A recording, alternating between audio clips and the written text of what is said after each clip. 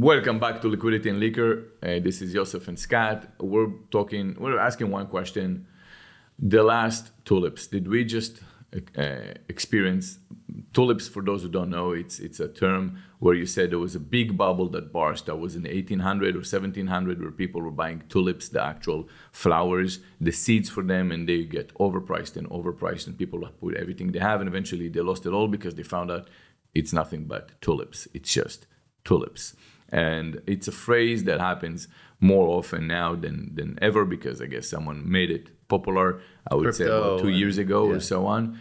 In the 80s, if you would tell someone about that, unless he's a historian, he wouldn't know what it is. So we're asking, what is the last bubble in another way, right? And we're talking about NFT since it was a thing and now no one talks about this. It died like an old man with no family by themselves, stink in the bathroom, and then one day the neighbor said, why does it stink in this building? And they said, oh, because that old man died. And now you go and you open up the door. The and old man's the NFT? Like, was that what happened to the NFT? And that's the question I'm asking. The only one that would know that answer, there's no one else except Scott DeClary that's going to answer There's a lot of people that know the answer better than me. But I'll tell you what actually happened. So you look at like Bored Ape Yacht Club, and they raised a whole bunch of money on NFTs, and they put out NFTs, and they're one of the first movers in the market. And a lot of people bought NFTs from Bored Ape Yacht Club because, well, Bored Ape Yacht Club is going to say because they promised so much value, but the average person that bought it is probably going to say because they wanted to make more money and flip that. And that's why crypto had issues. It's a player versus player. It's no different than casino, which it is Tulips. Eventually, when you look at NFTs, you say, right, look, it's Bored a smart... Ape Yacht Club launched a project, and then after they sold millions of dollars of NFTs and people made some money off those NFTs, then they started building a business that... Yeah, but we're not talking about Bored Ape Yacht Club. Bored Ape Yacht Club was the big one. But even then, that's kind of like a representation. They backfilled the business after the token was launched. But does the business have any value now like before? Bored Ape does. What's their value? A lot of it has to do with event access. Yeah, who's going to those events? People that own the NFTs. Okay, but then what is the value if those people don't exchange the NFTs like before, if there is no money coming in? Then I guess they get a lifetime of events. Okay, are they really going to have events? I mean, that's the thing that I'm asking. Like, okay, well, so you're taking a project, you make it into a company. I get that part, right? But that's a lot of people NFT. had projects. A lot of people had projects. But that's not NFT. So you're basically saying, all right, look, on the back of those the picture was supposed to be like the ticket. No. That wasn't supposed to be just a thing. It was supposed to be a picture that's going to have a lot of value, and you can exchange it, and you can get royalty. And then if you have it, you have other. That was the way for them to push it. But NFT is not about events, right? It's different, right? So NFT is a digital contract where you say, okay, it sits on the blockchain. No one can. All right, good, great. Somehow there is a derivative of that turned into pictures. To money behind this. But wait, I'm sorry. Yeah. So then it became into a bubble where, and what I'm asking behind all this, I'm asking is really not about Bored Ape or so on, because now, are you going to pay, at the peak, a regular base Bored Ape was $200,000 for a freaking image that today you understand gives you no real rights. And if you actually read through the documents over there, you can't even use it for commercial reasons. It's not, you don't even gain those rights.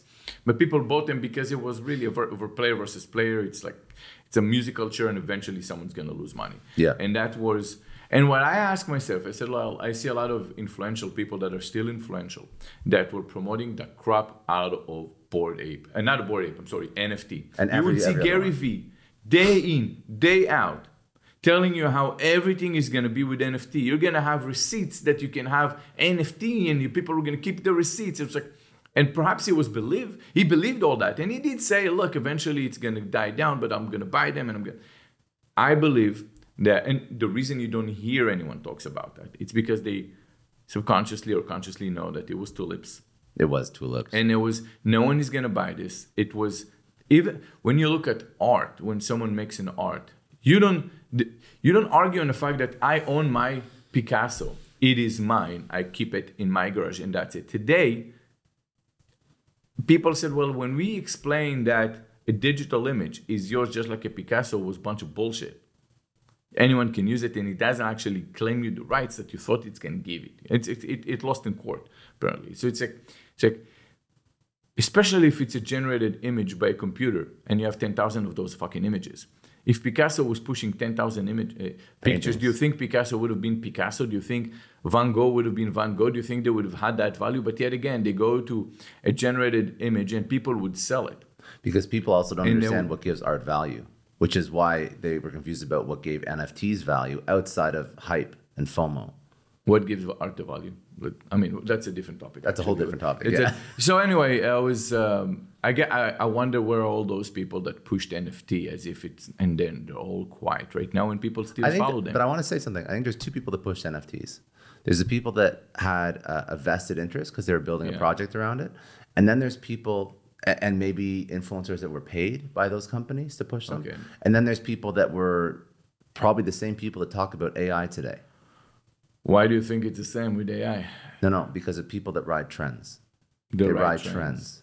They speak about trends. Yeah, but why would they do it if they don't have vested interest? Because they want eyeballs. Why did people talk about crypto if they don't have? Well, those are it's the same people. You're not saying it's the same people. Yeah. So, well, look, first of all, the main thing for me is that when you would ask, I remember Joe Rogan, someone told him, that's NFT. What is it? What do I do with that? It's yours. And he started laughing. And people would look at you as an uneducated, you don't understand, this is going to be big. People are going to pay for it. Like, no, I don't understand because you're not even coherent enough to explain in simple terms. Why? Why is it different? If your computer makes me 10,000 in a flash like this, how do you think there is real value to it? I'm telling you, I think there is a scarcity. When Van Gogh died, that's it. You can't make any more Van Gogh. Someone decided it's worth money. Value. Someone paid more, and then someone paid more. It can absolutely be just like any other picture, and it would be worth nothing. But today, people use it to store cash and not pay taxes and all that. There's a lot of reasons behind why. People that came over to that, they were just finding out that if I buy it for $1, tomorrow I can sell it for $2 and let me make money off NFT. There was nothing more into it. The idea is that today, if you say that, people would understand you're not wrong. But at the time when you would say, I don't understand though, are you sure? And you would see smart people truly believing that that's a big thing. They would look at you like you're stupid, but they couldn't understand. They couldn't explain why you're stupid. They would just say, you just don't understand. You're old. Like, no, I'm not old. I just see this as tulips. This is tulips, guys. This is the tulips. You know what's funny?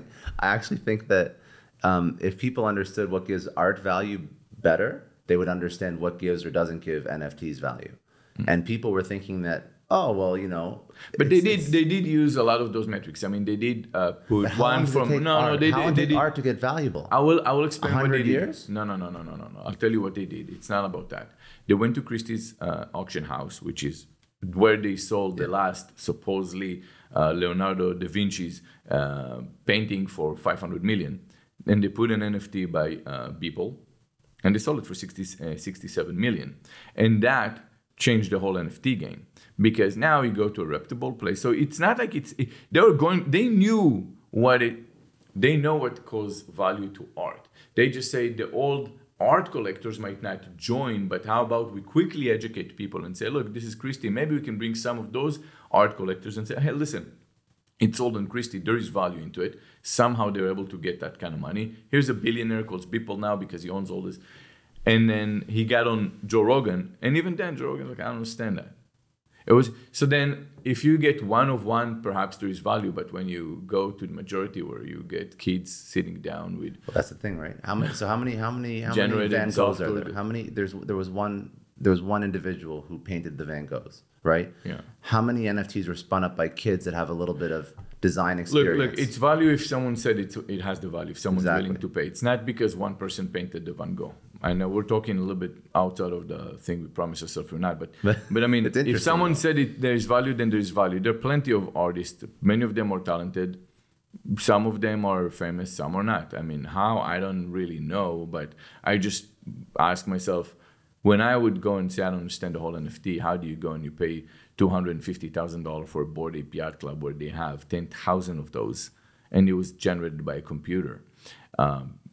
How do you feel that this is the real value? It's like the answer is, well, because other people felt there was value. Okay, then that's basically player versus player. Like it's just luck. Yeah, exactly. One did better marketing, and then when it all goes down, by the end of the day, when no one wants to buy from the last person, it's all going to come down on all of you guys. And oops, here it is, tulips all over again. There is no real value other than that art. So that's tulips. Well, I mean, let's just go and say this, okay? There'll be bubbles that are gonna disappear sooner than others. And if you ask yourself, how do you take advantage of a bubble or how do you dodge a bubble? Ask yourself, like, don't try to ride a trend of a bubble. Try to go to something that you know there is real worth into it. And it's hard because there's that part where people go and look at you like you're crazy and you see the people coming in with loads of cash. But remember, this is player versus player. You're just taking someone else's money, right? You're scooping that out and you hope that you can sell it fast enough. This is where you need to understand that looking into a concept a little bit deeper and asking those questions is not bad. And I feel like it's going to take a minute to come up with another bullshit bubble like the NFT. It would take a minute because people get a little bit smarter, they'll forensic a little bit more, they'll check a little bit more because it just happened. But then it's going to happen again, right? But there'll be bubbles. I feel like the next bubble is going to be AI, right? We can talk about that. But it's different because it will prolong. There's just going to be a lot of bad AI tools that are going to be overly invested without any value or product market fit. But there'll be some good that will change the way we live.